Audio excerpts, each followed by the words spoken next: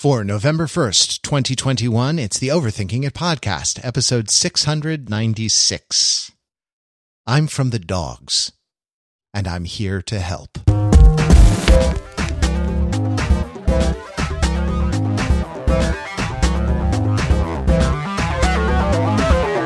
Hey, it's Overthinking It, where we subject the popular culture to a level of spooky scrutiny it probably doesn't deserve. The Overthinkers are your spooky friends from the internet. We're never happier than when we are sitting around and trying to scare each other, which is, I think, what we do most of the time. I'm Matt, and that's Pete. Hey, Pete, happy Halloween. Happy Halloween, Matt. I'm scared. I'm so scared. Like the kids in the Blair Witch Project. I'm so scared. I'm so scared. Yes, my dog is here. He can sense my distress. Gus like a loyal hound. My boon companion, man's best friend, the best creature ever to walk on four legs. Speaking of which, I gave Pete some very simple criteria for what we were going to talk about on this Halloween episode. I'm on record everyone who listens to this podcast knows I'm a big wuss. I don't like scary things because they scare me. I don't find the experience of being terrified. I don't find any of that pleasurable. The cycle of parasympathetic nervous system arousal or sympathetic nervous system arousal and parasympathetic nervous system discharge that, okay, we're not actually trapped in the basement of a killer clown, that has no attraction for me. I don't want to do, Pete, I said a scary movie, but it should be, it should have some kind of tangential or, interesting relationship to Halloween. So what does Pete Frenzel, my so-called friend, subject me to on Halloween? What does he, in a move of calculated cruelty, crueler, I think, than any of the inhumane things visited on the contestants in Squid Game, for which, see a future episode of the podcast, crueler than any of the intricate traps that the killer clown plays on the people in Saw. Pete gives me a film that I can only describe as emotionally scarring. A film where, that was a constant, I watched it through the gaps in my spread fingers, and yet, a film for which the level of terror that I experienced on a moment to moment basis is, akin only to being, a child who's lost your parents in a big, and wait, what was prominently featured in this film? A terrified child who had lost her parents in this film. Just blow after blow to my sense of security and well-being, and the tangential connection to Halloween was that a child dropped a pumpkin on the ground and it smashed. and that was it. What was this film? What was this phantasmagoria? What was this horrifying ordeal through which I was made to suffer by my so-called friend Pete Frenzel? It was a little film called Homeward Bound: The Incredible Journey. Yes. I don't even know. Pete, mission accomplished. And so my question for you, Pete, is what on earth do you have to say for yourself?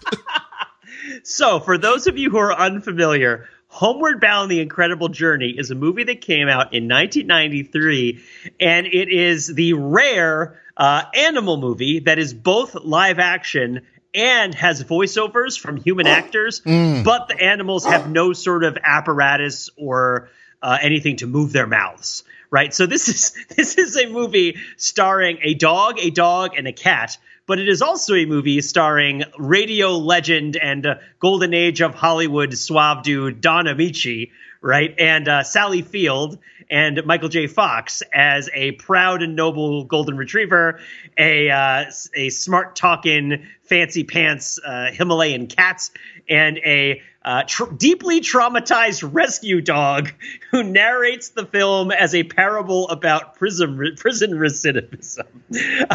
So yes, Homeward Bound: The Incredible Journey is a bunch of footage of animals that is talked over by actors such that they are the voices of the animals. I'm a dog. I'm a cat.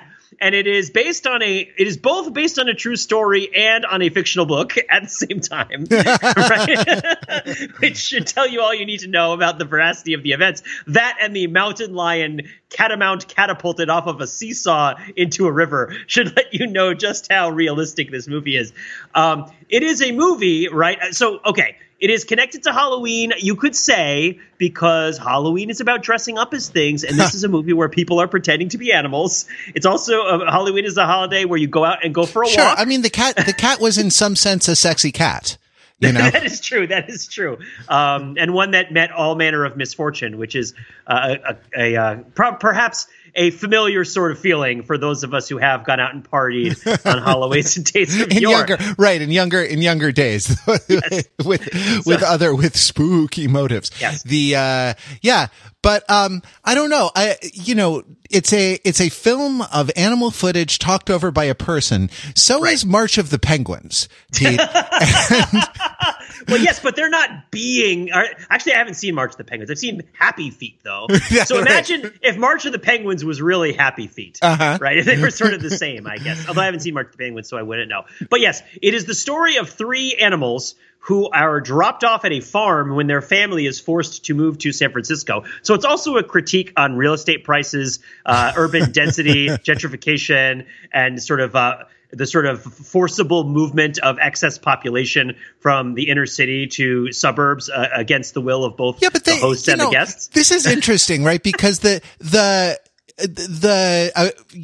film is called Homeward Bound. So spoiler alert, the three lovable animals after a lot of travails and some misfortunes that are, or I guess setbacks or something that are really upsetting, really very, very upsetting on a moment to moment basis. But they do get home. They do get home at the end. And, your mileage may vary in terms of just how harrowing and traumatic you find the 1993 Disney children's film, Homeward Bound: The Incredible Journey. I would put it beneath 101 Dalmatians in its general level of trauma. but maybe above Oliver and Company, but below the Aristocats, right? All of which don't feature real animals, right? Oh, that's interesting. Yeah, let's not make me watch all of the animal, all of the animal films. Well, we're not even going to talk about, I could wreck you with Fox and the Hound, and I didn't. I have traumatic memories from my childhood. This is my, this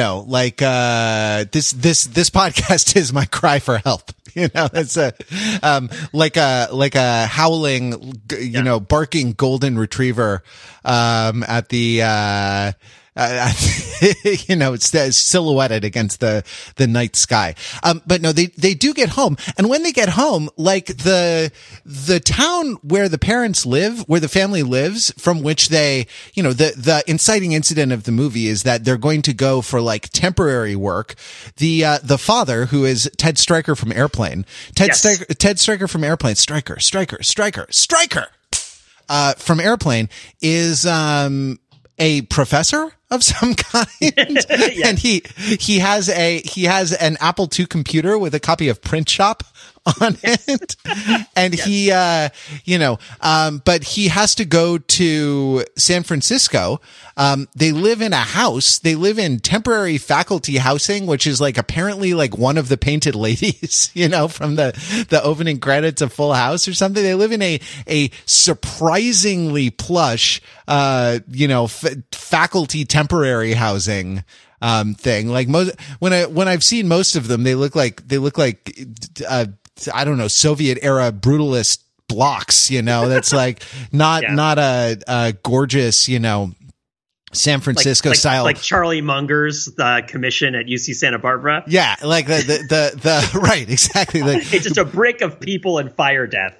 beautiful, right? Yeah, exactly. Beautiful clapboard house with bay windows, and apparently not big enough to hold the animals. So this is the exciting incident. No, the inciting incident that the family is going to go for a little while to San Francisco, and because it's a city, there isn't room to have these three animals who kind of run and play in their big suburban yard, or whether it's suburban or not. And so they're going to be a dog and cat sit for a little while. But when they get home, the place where they were living before has like a sizable rail yard.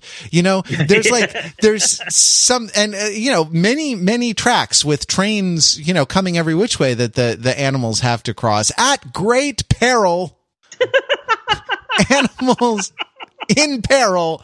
Yes. But like, this is not a town that is, bereft of industry. This is not a town that is bereft of some features of urban life, like an industrial, some industrial activity. So, I don't know to what extent I suppose that San Francisco is more urban, but I don't know, what the cause is really for leaving the animals. Like, they can live in a house, like you can take them for walks to pee. My God, the dog that you hear barking on this podcast lives, our co-podcaster Gus lives in an apartment, and I just take him out several times a day. So, like, it's possible. It is worth, okay, let's take a pause here, right? So what you're saying is that the professor has to go to San Francisco with his family for a while, doesn't bring the dogs, and the two dogs and a cat, right? And they get left at a farm, presumably temporarily, until the family can come back, right? Right. Though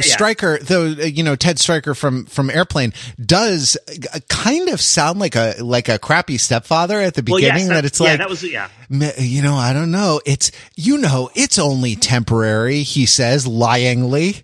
Exactly. So it does turn out to be temporary, but you do get the sense that this guy is kind of a poop heel and is uprooting this family, for his own convenience.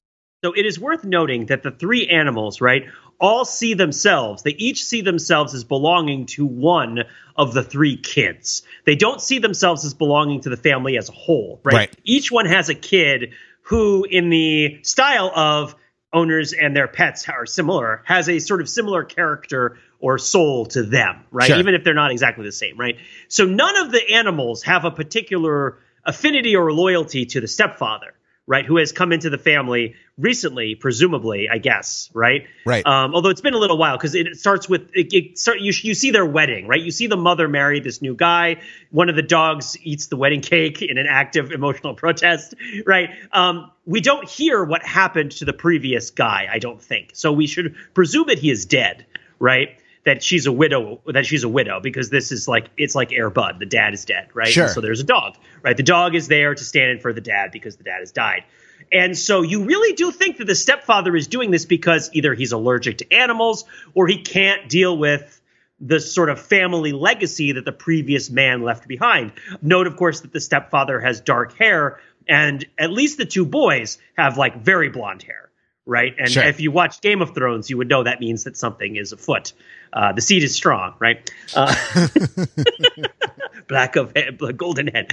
But yes, you think at first, one of the many surprisingly emotional moments in this movie is realizing, because you think at first that the stepfather wants to get rid of the animals, that actually the stepfather is sort of has a difficulty communicating his feelings about things, right? And he actually goes on a sort of Wire-esque quest behind the scenes to subvert the resources of his office to conduct a search, a detailed search for these animals once he hears from the farm where they were staying that they have vanished, right? Because as you mentioned, yes, this is the inciting incident, but what happens is the animals being left at the farm and not knowing the people there, right? And then there's a miscommunication about one of the people leaving and one of the people not knowing the animals are there. How do you not know her? It's Jean Smart from Designing Women. She's famous. Chance was in the pound, man. Oh, okay. Actually, no, he probably would have watched Designing Women. They didn't. Yeah, right. It was network television, right? It was probably just on the screen with the rabbit ears. Yeah, but the animals are so attached to the kids and so confounded and alienated by being left on the farm that they leave the farm to go find the kids. And one of the things that makes this movie interesting, in addition to the idea that the stepfather then leaps into action to attempt to find them, which is a big reversal from how he's set up, right? From maybe across the country. I don't know how far away they are. I thought it might have been an East Coast, West Coast thing just to make it super far, but no, it sounds like, it sounds like they're like, one is in from the Western Sierra to the Eastern Sierra or something like that, which is from like, I don't know, from Visalia to, well, I guess to like what's on the other side, Lee Vining or I don't know, whatever's on the other side of the Sierras, the side that you go, you take the 5, you're going on the 5, you're on the Grapevine, right? You're going to go, you're going to cut through the Antelope Valley, right? So this is all sort of like through the hinterlands of California. I don't know why. Yeah, exactly. The Sierra Nevada. Actually, it's there's a scene in which a geography teacher, like a elementary school or middle school geography teacher, explains it. Like the Sierra, stretches north and south, makes it the second largest mountain range, Pete, the second largest in the Western United States. But yeah, it extends north and south, and the Sierra Nevada mountain range contains the highest point in the contiguous 48 states, which is the peak of Mount Whitney. So there's a fun thing for you. It is, in fact, an incredible journey these animals go on, try to get home through these mountains, right? Yeah, as they are homeward bound. Anyway, we don't need to dwell on the plot forever and ever. Though I'll point out the particular psychological cruelty of every single thing that happens. But it is, I don't know, it is interesting, like what the actors giving voice to the character, to the characters, the dogs, and cat are, Sally Field as as the cat, who is the only girl and is sort of, the cat's name is Sassy, which gives you a sense of the level of character development, who is, a fancy looking long haired cat, doesn't like to be dirty or wet or outside, Michael J. Fox is the dog, who is, scrappy and belongs to the youngest son, and kind of like his name is Chance. Yep. Yes. Like the youngest son is I don't know, a youthful, kind of disorganized, like doesn't really have executive function, gets distracted at inconvenient moments. And then the older kind of leader of the pack, Shadow, a golden retriever, is voiced by, and I'm not quite sure how to say this, Don Ameche. I think that's his name. Yeah. Yeah. Don, who is a matinee idol from the 40s, who by this time is, has gotten on in years and has one of those, I don't know how to describe it.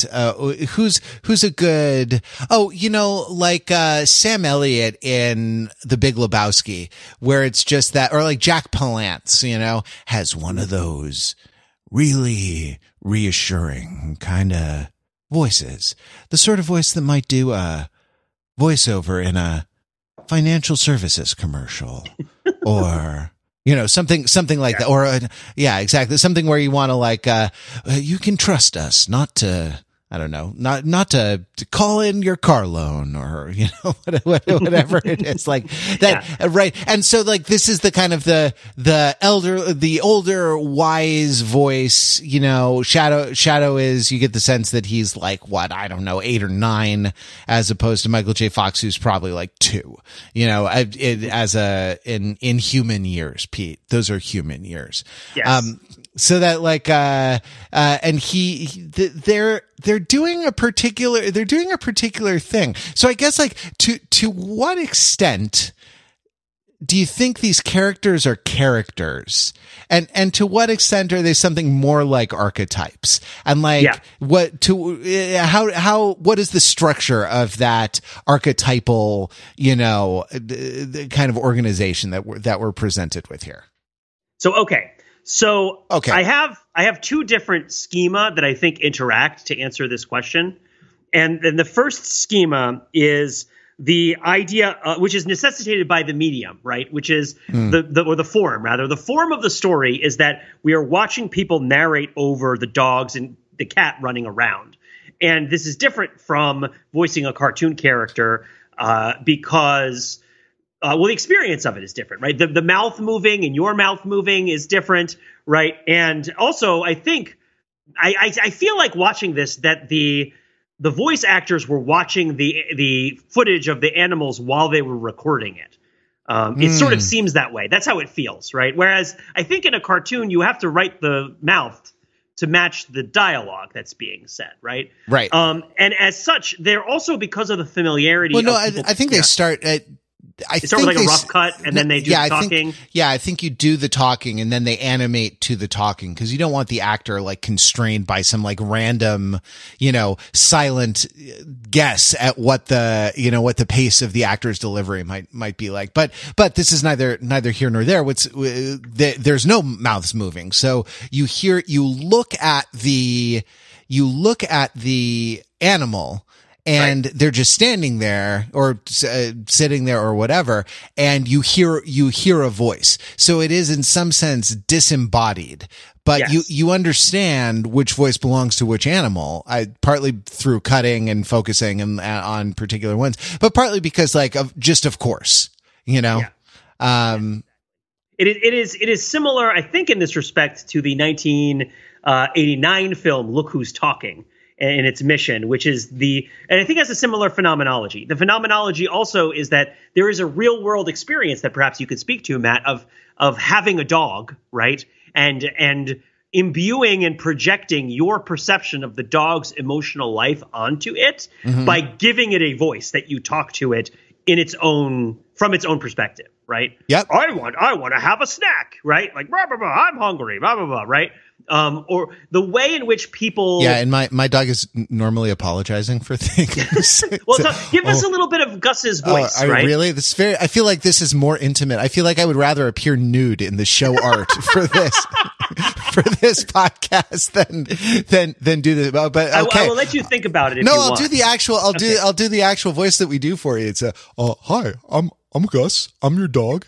Oh, were those your shoes? Well, I ate them. I'm a dog.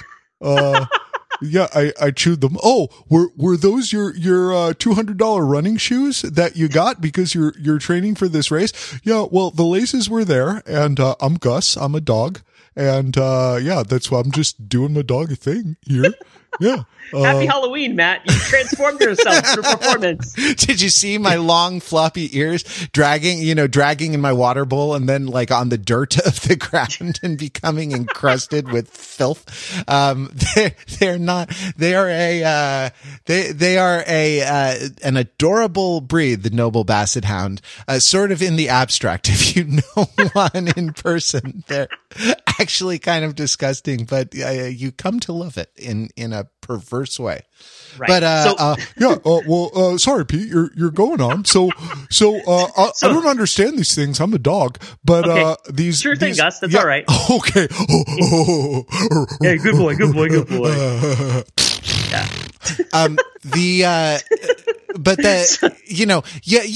It is kind of like that, right? You do a voice for your animal, and that's a voice like, I don't know, dogs have personalities, but I mean, I would say the variance in given normal treatment, right? Like absent anything kind of nefarious, like the variance in dog personalities, like I don't know how many different types of golden retriever I'll bet is like smaller than the variance in human personalities. So like to a certain extent, what are you voicing? Like you're voicing the breed, or you're voicing like an idea of the breed, or you're voicing a sort of narrative role, because like there's no reason that the golden retriever has to be, has to have that like Jack Palance in City Slickers, sort of grizzled, and yet strong, the vital, kind of thing. We're going home. We're going home. Like it doesn't have to be that. There are a number of ways that it can go. And so without like something akin to a specific personality, to do the choices of like the character of the voice is definitely interesting. Yeah. So to step back from that for a second and suggest that when I talk to you and when adults talk to adults, we obviously have to deal with the problem of other minds in some respect, right? In the sense that I don't really know what you're thinking or what you're really like from your own experience, and you don't know that about me. But I feel a closeness and connection with you and an intimacy with you. You're a good friend of mine, one of the best, right? I've been talking to you on this podcast for many years. And so because of that, right? Because of that intimacy, there's a sort of desire for mutual understanding that gets it gets fulfilled over time, right? We sort of feel satisfied with our respective mutual understanding, and we elide the difference between ourselves. And it's helpful that we are in a lot of ways superficially very similar, right? And we can sort of skip the part. We can sort of skip the part where we're different people and there's a distance between us because we're different people. Sure. Because we can think of, okay, well, he's a person, I'm a person, we think the same way.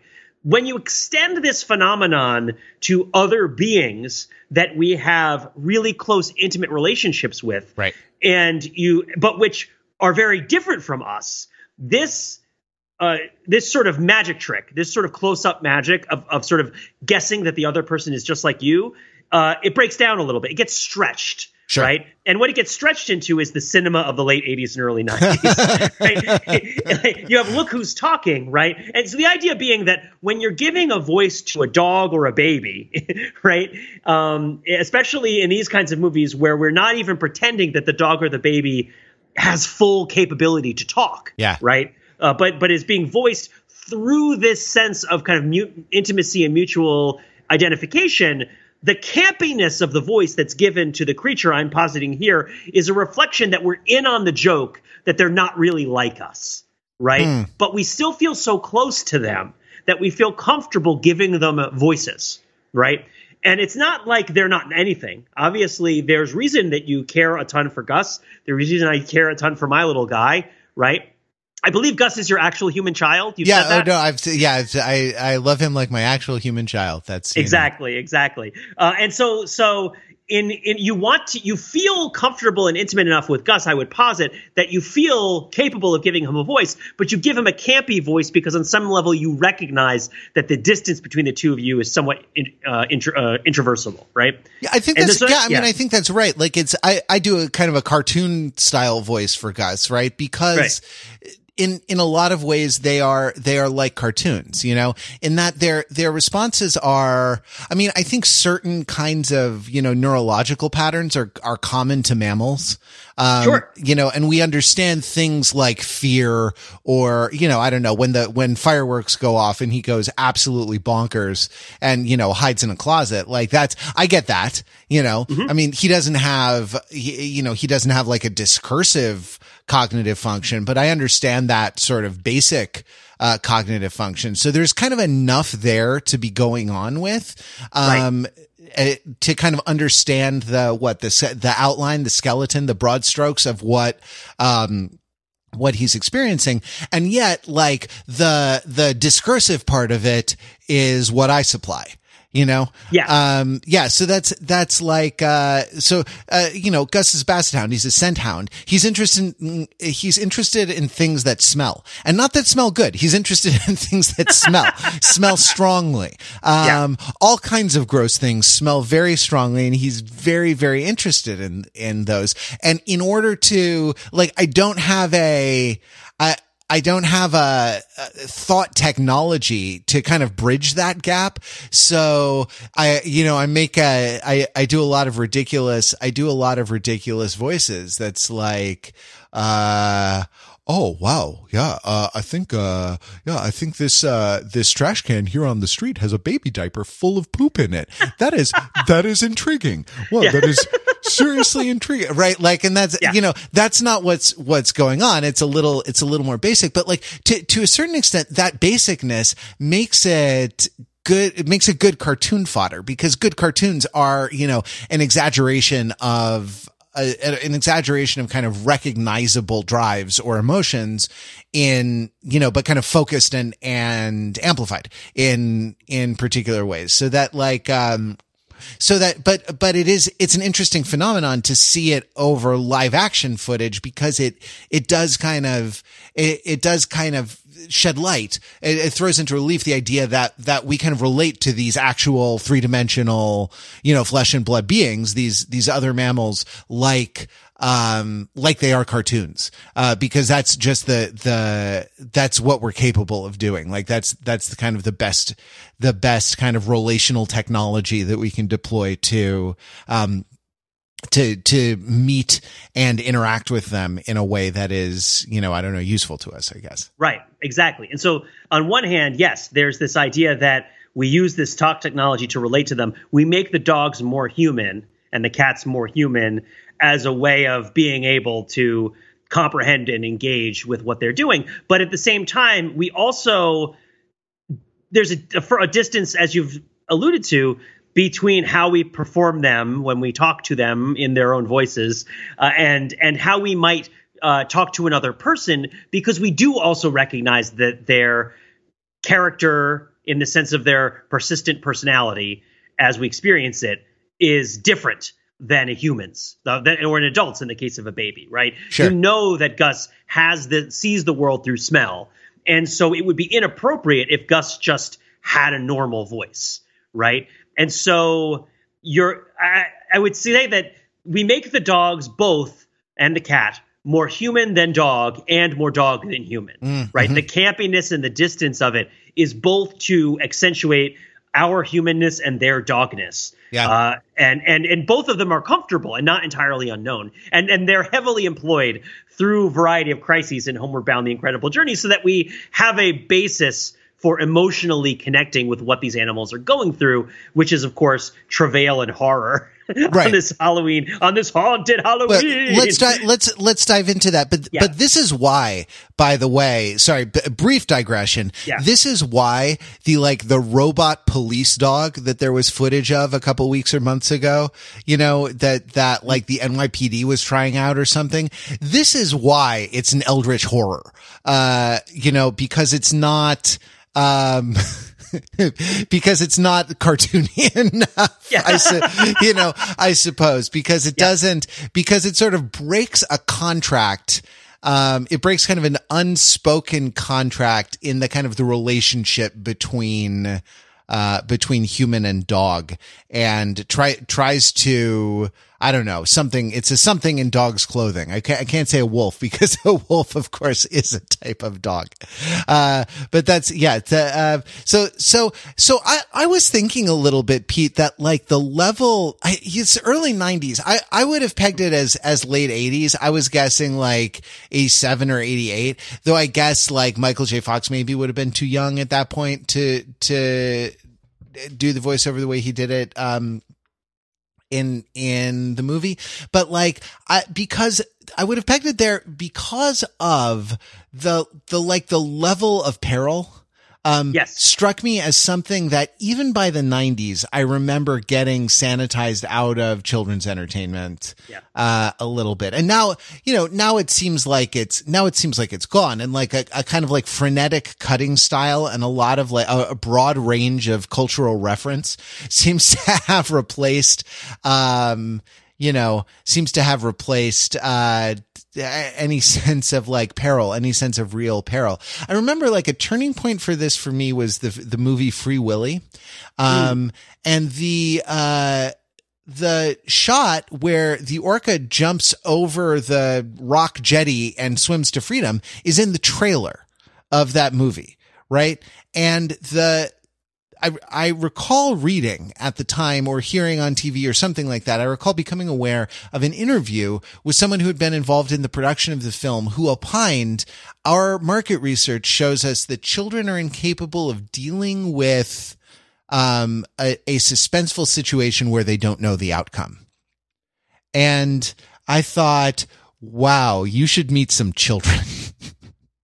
You should go, you should investigate the material circumstances of most children's lives in the world. Yes. And it would give the lie to your false conclusion then. But, for whatever reason, right? Like as our media, as our culture becomes coarser, as there are like sort of, I see references to swear word. I'm not a prude, I think, but I am taken aback sometimes when I see like references to the F word on a sign, on like a billboard or something like that. Like very clearly, and very like clear basic innuendos or stuff like that. I also think that like, there's more skin shown in advertisements or something than I recall, though I was prepubescent in the 80s, so I may not have registered it in quite the same way. But then also like, I don't know. There are a lot more things. There are kind of higher incidences of explicit things. I don't know. I name checked Squid Game earlier, right? Like there's no age gating on Squid Game. I suppose like you can turn parental controls on Netflix, but that's a pretty granular, like on off switch. At least as a non-parent, as I'm aware of it. And like, there are things that are worth letting your kids see to leave it off, but then they can also see Squid Game. Like that's, it seems it's horrifying. And there are other ways in which our culture has become more explicit. The widespread availability of hardcore pornography is the obvious one. And yet, which flows unbidden into every inbox, and hopefully into the spam folder where you don't have to see it. And that's, and that's one trend. And yet there's kind of a countervailing trend, right? Where I feel like this movie is sort of too much legitimate peril for the animals in an entertainment which is ostensibly for children, and that like, I don't know, like like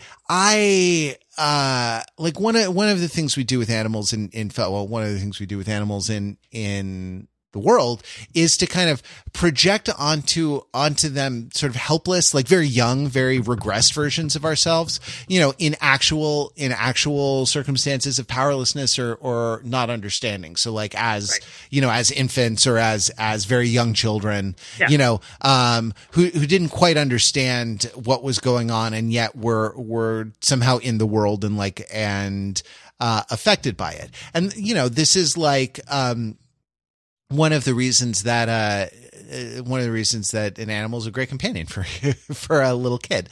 But that like, so the peril is somehow worse, because it's not like Indiana Jones falling off of a waterfall. It's like your sort of most vulnerable projection of yourself. Falling off of the terrifying, swimming through the rapids and being swept over the edge of the waterfall. And I just thought, I don't know, it was interesting to see the level of, jokes aside, it was interesting to see the level of legit, peril and kind of suspense, sustained danger that was allowed to be, that they were allowed to do. How were they allowed to do that, Pete? Why were they allowed to do certainly more I don't know, certainly more upset. I was walking the dog today and someone had a skeleton in the passenger seat of their car, had a plastic skeleton. And I did kind of give a little, not exactly a start, but a second look to that skeleton. And this was far more upsetting than your dumb plastic skeleton in the passenger seat of your car. I don't know. Sorry, I monologued for a minute, but does that I don't know. Does that resonate with you at all? Let me provide a couple touchstones, right? So when I think about, because I think you're identifying, it would be comforting, Pete, to touch some stones at this point. Yeah, there you go. There's some touchstones, right, to sort of ground us in where we are at in this meta narrative that you're describing about danger and fiction, right? So I'm not going to go into Squid Game because we'll talk about that in a future episode. But one touchstone that I always think of is the Goonies. That the stuff that happens in the Goonies is legit very dangerous, right? When they go down the water slide into the hidden cove, that always felt to me like, man, that's kind of very sketchy. They could drown or die, right? Like in other ways, they get trapped. And I think there are even guns in that movie pointed at children in a way that's where you really believe that children are going to be like abducted or murdered. And so I think of Goonies as very firmly rooted in prior to this whole thing. And then there are a bunch of movies that are on both sides. So Home Alone, right? The first part of what makes the first Home Alone work is it's both, right? Yes, everyone talks about the whole thing about like, oh, Joe Pesci's head gets set on fire and Daniel Stern gets hit in the face with an iron and they would both be killed by both of these things, right? And isn't it funny how all of this violence that happens to them would kill them many times over? But the movie does have a sense in which Kevin is alone and vulnerable and scared for real reasons because he's a child. Right. And there's like a sketchy dude with a shovel and he doesn't know where to get food. And yes, like he resolves these tensions, but the threat to him has to be real enough that the resolution of the tension has the satisfaction that it has. Right. Which is also, recapitulated and kind of reaches exegesis, I guess I would say, with the return of his mom, which sort of restores his childness. Right, which has been cartoonified rather than adultified as in his relationship with the robbers. Great. So that's sort of straddling it. I hadn't thought of Free Willy, but that sort of straddles it too, right? Because there's this idea that the animal ought to be free, but there's never really too much of a thought about like the animal's going to get eaten by a shark or it's going to eat a shark or it's going to die, right? Like the idea that if we just let the animal free, it's going to be fine, right? We don't have to worry about, it's a matter, and that's because these are like anthropomorphized stories. It's about self-actualization. It's not about the actual reality of nature, red in tooth and claw. Right. And again, not out of the animal literature tradition of the early 20th century, which Homeward Bound comes out of, right? Which like stuff like Jack London, right? Where I was about to say Call of the Wild, Yeah, exactly. One of my personal favorite authors from that time period, Jim Kjelgaard, whose name I don't know how to pronounce. I read like all his books. I'm sure they don't hold up, but I read them when I was like, 8 years old or something. And it's all about dogs in the wild and stuff. Very different sort of culture. Now, I feel like if you really want to identify when the culture has truly transformed, right, you got to look, when we're talking about kind of anxiety of influence and kind of strong misreading and the transformation of culture by great works, if you do believe that there's any sort of purpose in having a canon, then maybe one of the canonical works should be the 1994 film Baby's Day Out. By which point all peril has been removed, right? The idea is that the baby has become a peril to the adults, right? You have the baby wandering around construction sites, and obviously a real baby would die, right? A horrible, horrible death, like in a second. But instead the baby flips over a piece of plywood that hits Joe Mantegna in the face, right? And so on and so forth. So, and now we could get to the point where there's lots of death. There's lots of murder. There's even, lots of atrocity in our casual entertainment. But there does tend to be a pretty gross sense of alienation from the everyday sorts of situations that could really kill you. And much more of a sort of extreme sense of imagined things that probably won't kill you. Right. Like I've been watching Jason Momoa in C, and he's blind and he sneaks up on people with a machete and murders them. And it's like, and they're blind too. And they engage in sort of blind sword combat. And it's like, okay, it's very bloody and it's very violent, but like, are you really scared of this happening in your life? Now, should you be scared of falling into a mud pit at a rail yard and being stranded with a broken leg and dying? Like, that could happen to you, right? Jason Momoa is probably not hunting you with a machete. Probably. Right? But I mean, you could also say on Halloween that slasher movies are related to this because you heighten the degree of threat in this super campy or sort of super detached way in a lot of them, such that, again, you and I never really truly connected with a lot of these horror movies, but I would posit that there's a difference between being hunted by Freddy Krueger and like stumbling upon a bear, right? Being like, oh no, a bear, right? And like, what am I going to do about this bear? One of the things I think about. There's a David Mamet movie about that, isn't there? Where like, there's a Werner Herzog movie about it. Oh yeah, sure. There you go. So Baby's Day Out, 1994. Yeah. It's actually an interesting kind of text in that tradition.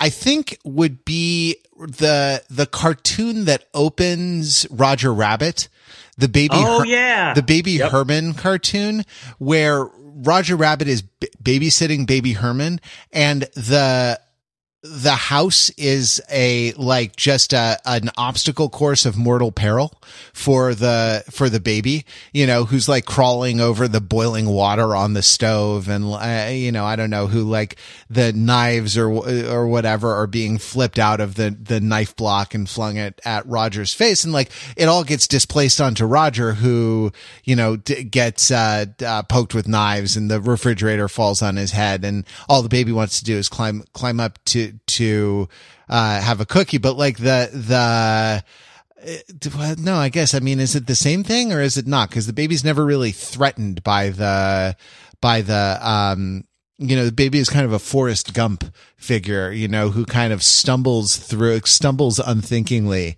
through history, without it really affecting him one way or another. Forrest Gump is another touchstone here, right? He goes to Vietnam and he's fine.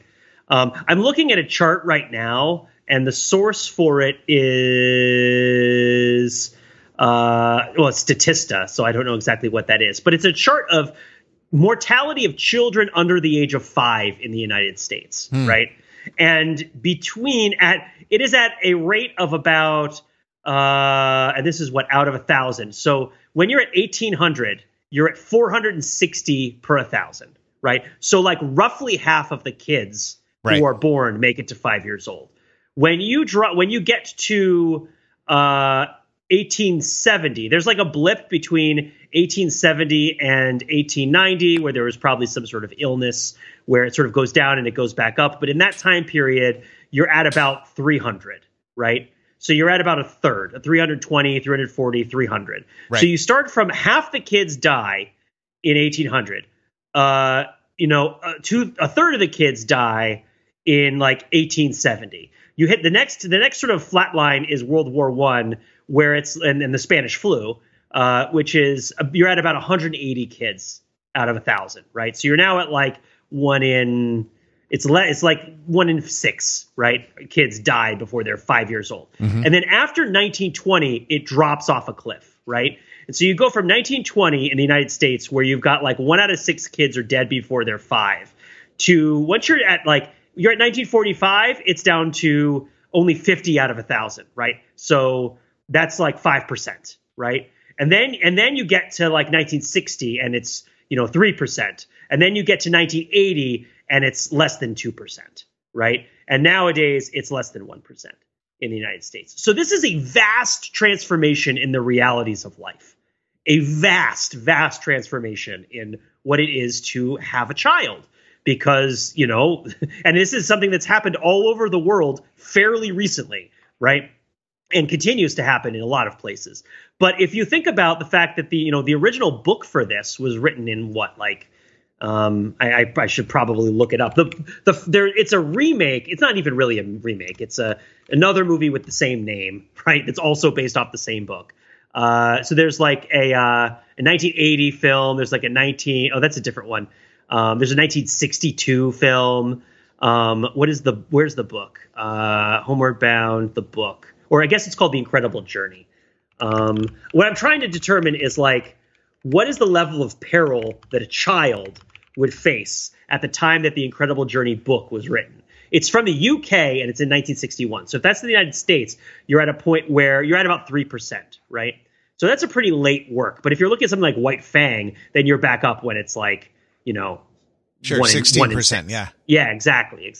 So like, okay. So, but that's not something you're aware of as a child, right? Like the thing, and it's not something that is necessarily, I mean, I don't know. Do you think that children's entertainments reflect I guess because children's entertainments need to sort of prepare the children for the reality that they're going to find. And if, 1 in 6 of your friends doesn't make it to the age of 5, that like is something that you're going to have to like process somehow. But it doesn't seem like that's something that you're, I don't know, factoring into your assessment of Sesame Street as a child. I'm not necessarily saying, okay, so this is great because there's two angles to this, right? Yeah. One is, are the children scared of being killed, right?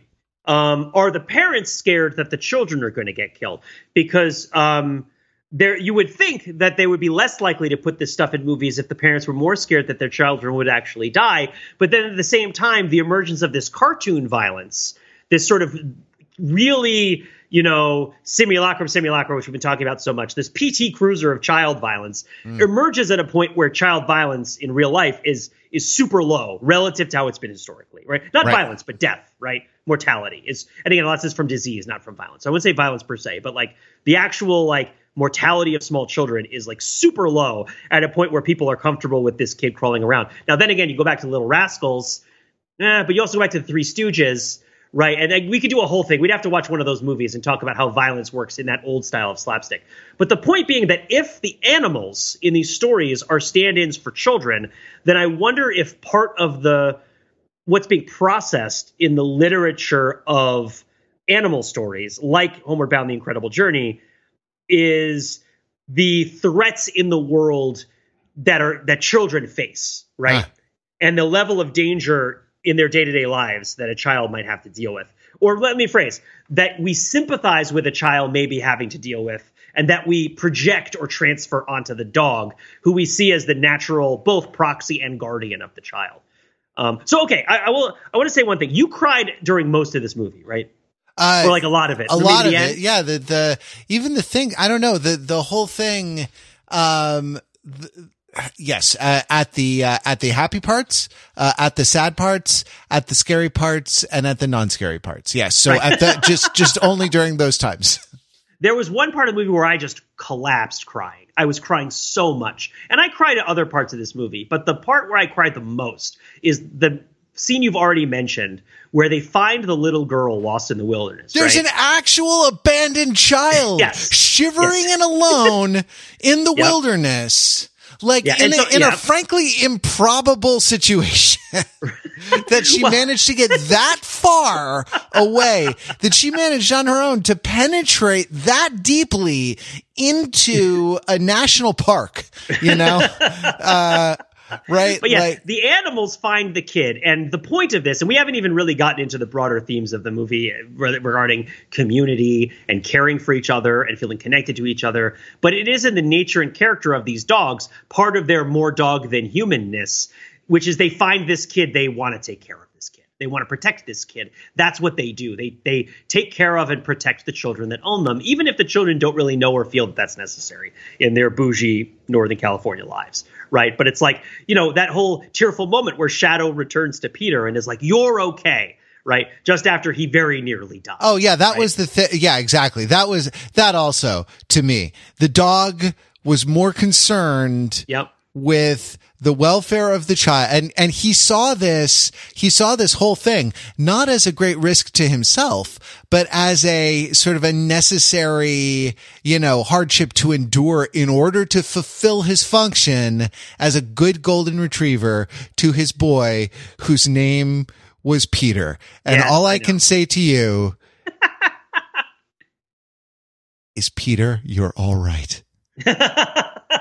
Peter, you're all right. So this is, as you were talking about, okay, are they doing the voice of the breed? Are they doing the voice of a dog they know? Are they trying to do a voice of a specific dog? But how well would they even know a specific dog? Is one Basset Hound all Basset Hounds? No, Gus is the best one. right? But is one golden retriever every golden retriever? There's the moment, and there's a feeling that Shadow might be naive or like jaded by his patriarchal privilege, right? That Shadow has these highfalutin ideas of being a protector of children and of being able to forge his way into the wilderness. And even in the course of this movie, I think part of why I mean, you had mentioned Sam Elliott. I was going to say Sam Elliott is the PT Cruiser and Don Amici is like the 37 Ford that the PT Cruiser is modeled after, right? Like he is like the real deal old school stuff. But his particular sort of performance lends this sense to the character that might be a joke, right? That might need to be humbled because he's from the suburbs. What does he know about all this stuff, right? What does he have to do with protecting kids from anything? And he goes, he's going to protect them from a Frisbee. And he goes to the top of the pinnacle, right? Like Paradise Redeemed, like Christ on the pinnacle, right? And he sees the hiking trip, the tour that's going through the valley, right? And he barks out to them. And there's this man who comes out, right? This man who comes forward who is like tow-headed and blonde, right? I think. At the very least, he very superficially resembles an adult version of the character of Timmy from the Lassie series, right? That if you ever watched Lassie, I mean, Lassie is in dialogue with this movie, right? And he's like, "What is it, boy?" Right? And this cultural trope, which has been parodied to all get out, which is that a dog that finds a person in danger will be able to like telepathically communicate the nature of the problems through its barking, like to the boy that cares for it, right? That is its best friend, because the children and the animal understand each other in a way that the adults and the animal don't necessarily do, right? Lassie comes back and it's like, "What is it, girl? Oh no, she's in the well. We have to go get her," right? And this sort of apotheosis of the glory of the helper dog and like this idea of kind of like, it felt like The Dark Knight Returns when Batman puts the suit on again, right? It felt like Tennyson's Ulysses, right? Not to yield, right? The idea that like somewhere the idea of Lassie still exists. The idea that like the dog is going to help the kid. It little matters that an idle dog matched with an aged boy, I meet and dole unequal laws unto a savage pack that hoard and sleep and feed and know not me. Yeah, that's a little Tennyson's. Yeah, perfect. It's a little Tennyson's Ulysses for you. Yeah, exactly. But I mean, I'm a huge sore spot for people saving each other. Like that is the thing that makes me cry in movies. Unexpected people coming back to save you is the thing that makes me cry in movies more than anything else. And why I cry at things like Armageddon when the guy says, "I'm a real Russian hero," and jumps the thing over the canyon or whatever. Like just like points where someone shows up and is like, I'm here to help, right? And that moment just I'm from the government. I'm from the government. I'm from the dogs. I mean, the Midnight Bark, right? The Midnight Bark from 101 Dalmatians is such a wonderful, beautiful moment because we use the dogs to tell a story about what we see as what's the best about ourselves, right? And like our capacity for helping each other in times of dire peril with courage and kindness and attention, right? And attention and competence, right? We care and everybody cares. All the dogs want all the kids to be okay, except for like the bad dog in Balto who has to lose the sled race or whatever. There's going to be a bad one here and there. They have to be antagonists. But yes, like this idea that is the dog there experiencing this peril because the dog meets the world as a child. And these stories are to an extent about how dangerous the world is. And in a way that, people fear for children that are entering it, right? Or is the dog the sort of aegis of the child, right? The dog dwells in the child's world and is able to provide a degree of vigilance for the child that the child can't necessarily always provide for themselves, right? And that's the fantasy of the dog guardian, right? The original Belle and Sebastian, right? I'm OG Belle and Sebastian. Did you ever watch Belle and Sebastian? No, not back in the day. Oh man, because the band is named after a television show. Aegis was a New York Times crossword clue recently, which is good because it has a lot of vowels. Yeah, but anyway, the sort of core thematic dichotomy in this is Shadow has all this buy-in to society, what you might call society, which is of course always an inadequate word for what's really there. But the idea of like Shadow super duper buys into the relationship between dogs and humans, right? As like the dog loves the kid loves the dog protects the kid cares for the dog, right? And they each kind of shore up each other's places of weakness. And there's this duty, there's this devotion that's part of this relationship, this loyalty, best friend, right?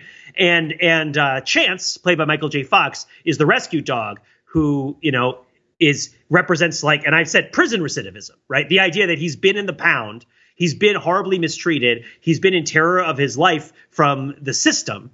And the system has so, aggravated his mammalian sense of fear and put him on such a hypervigilant course that he always believes that he might go back. Yeah, he's traumatized. Right? He's totally traumatized. And so he can't. So when he faces the adversity, his assumption is that it's going to be absolute and it's going to endure forever. Right. And the only solution is to run away. Right. You have to get away from the badness. You have to get away from the betrayal. Right. Where Shadow is, no, you have to go toward it. Right. You have to be the helper that Mr. Rogers sees, right, running into the dust cloud. Sure. Right. But it's not, it's a lot of children's stories are turned on a trope of like a rupture in the family, like a separation and then a reuniting. Right. Yeah. And that the Cat in the Hat is a great one. Like, because what is the mother doing? What murderous or erotic errand is the mother out on while Sally and me are, sitting, all the cold, wet day,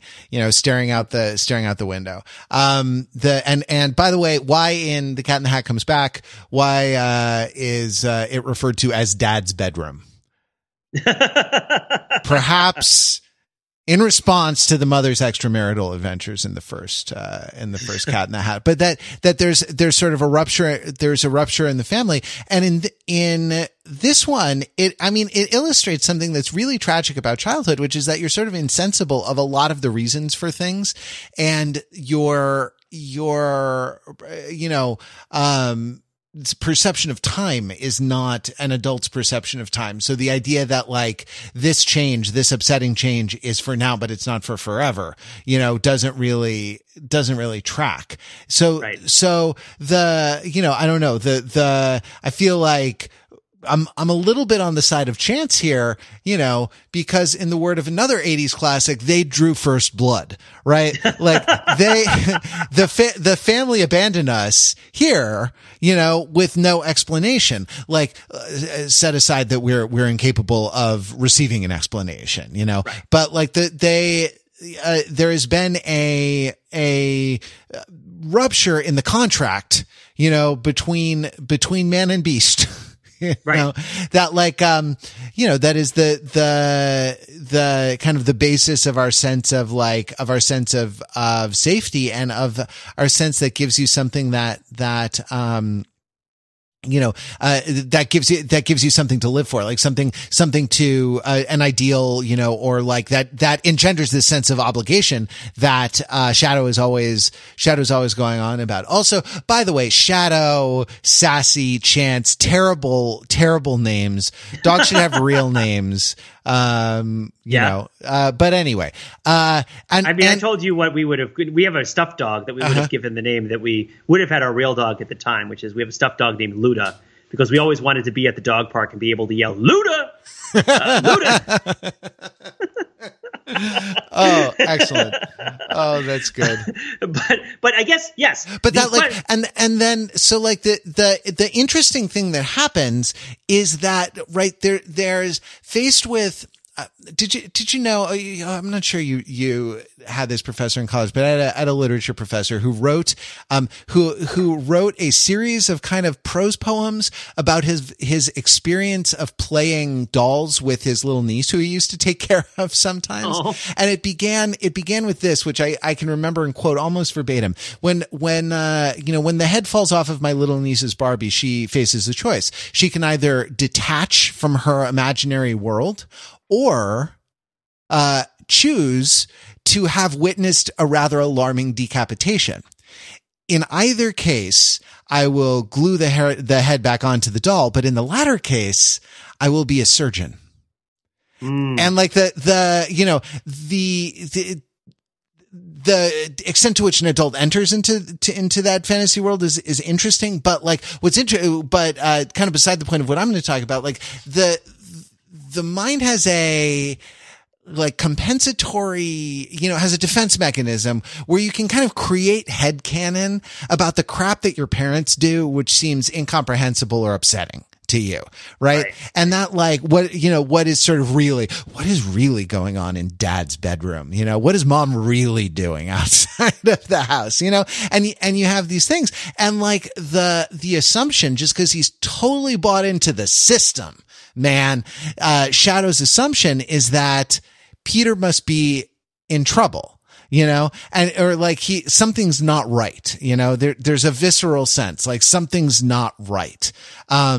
Something in that like ancient, in that like limbic brain, something, tells him it's not right. And it just because it's a Disney movie, that story beat pays off at the very end when he says, Peter, you're okay.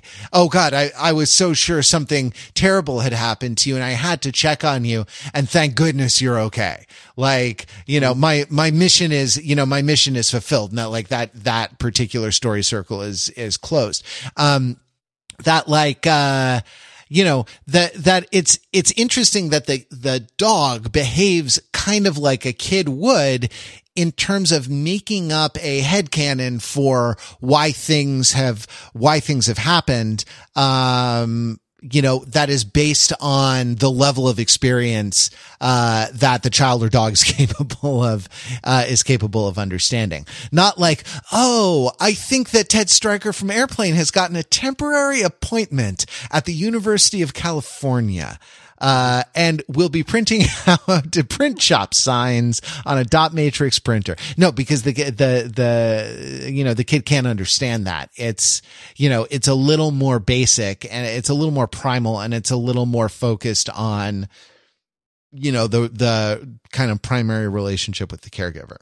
Right. Exactly. And what I would revise, I suppose, if I had not gotten to elaborating on that, is I don't think Chance is wrong. And I don't think, if to the extent that Chance is something of a stand-in for real life prison recidivism and kind of traumatization and being institutionalized and its effect on especially young people and families, that he's not wrong that this is a huge breach of trust, and that that he has a perfectly good reason not to trust people in the future because of what they've done to him in the past.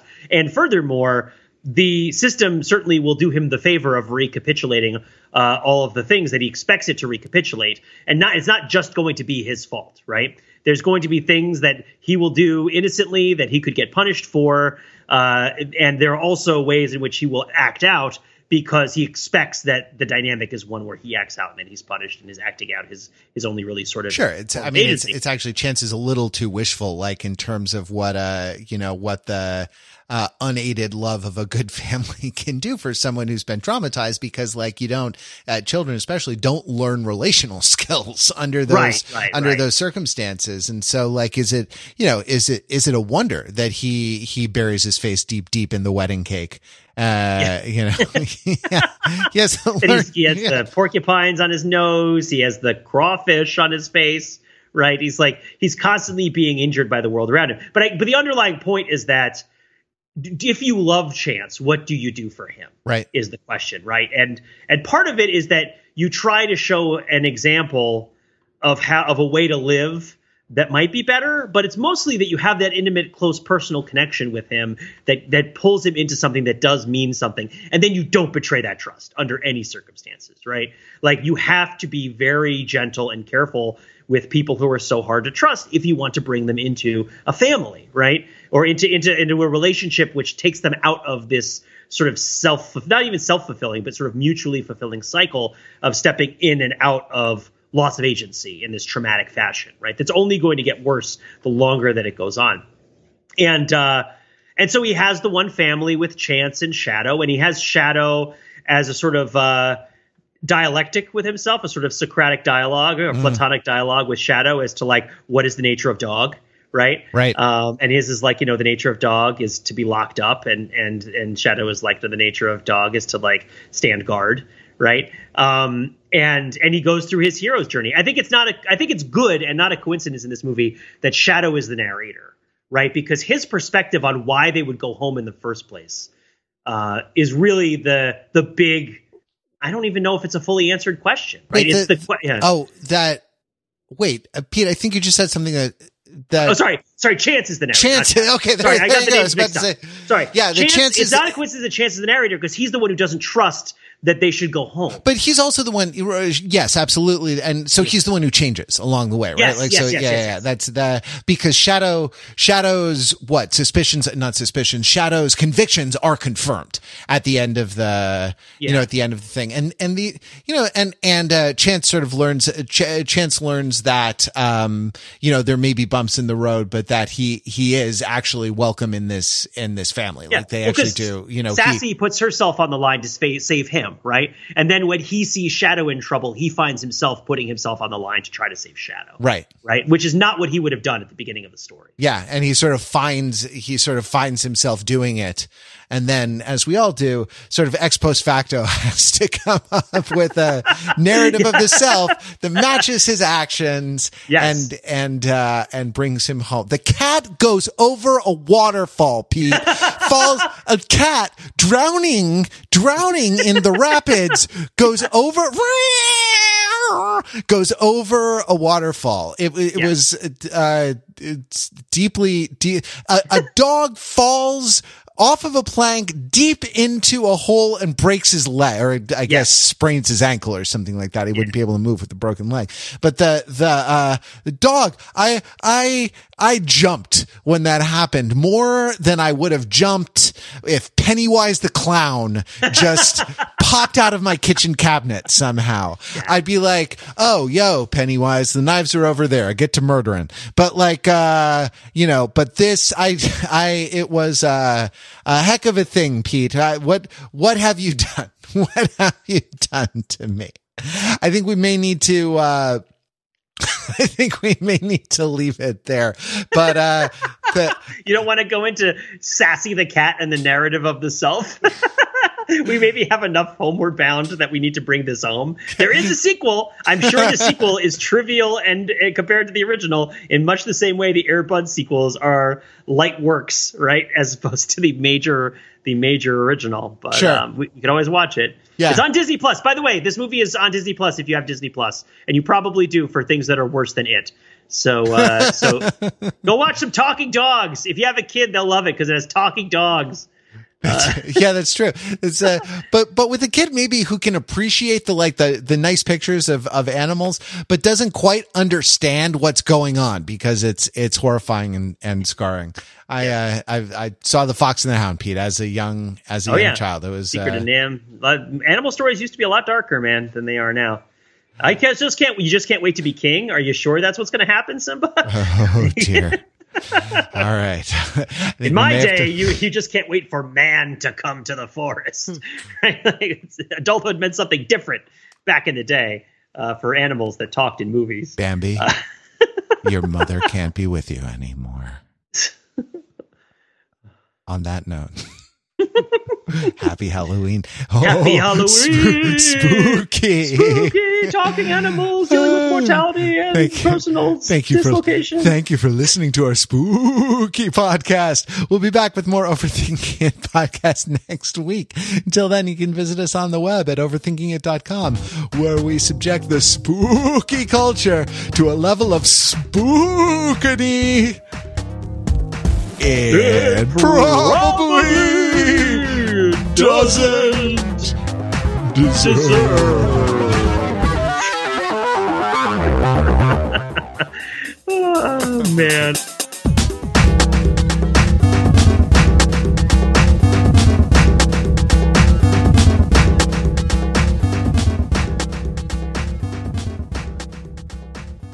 I'm glad you were not scared, but sad, right? Oh my goodness. It was so dramatic.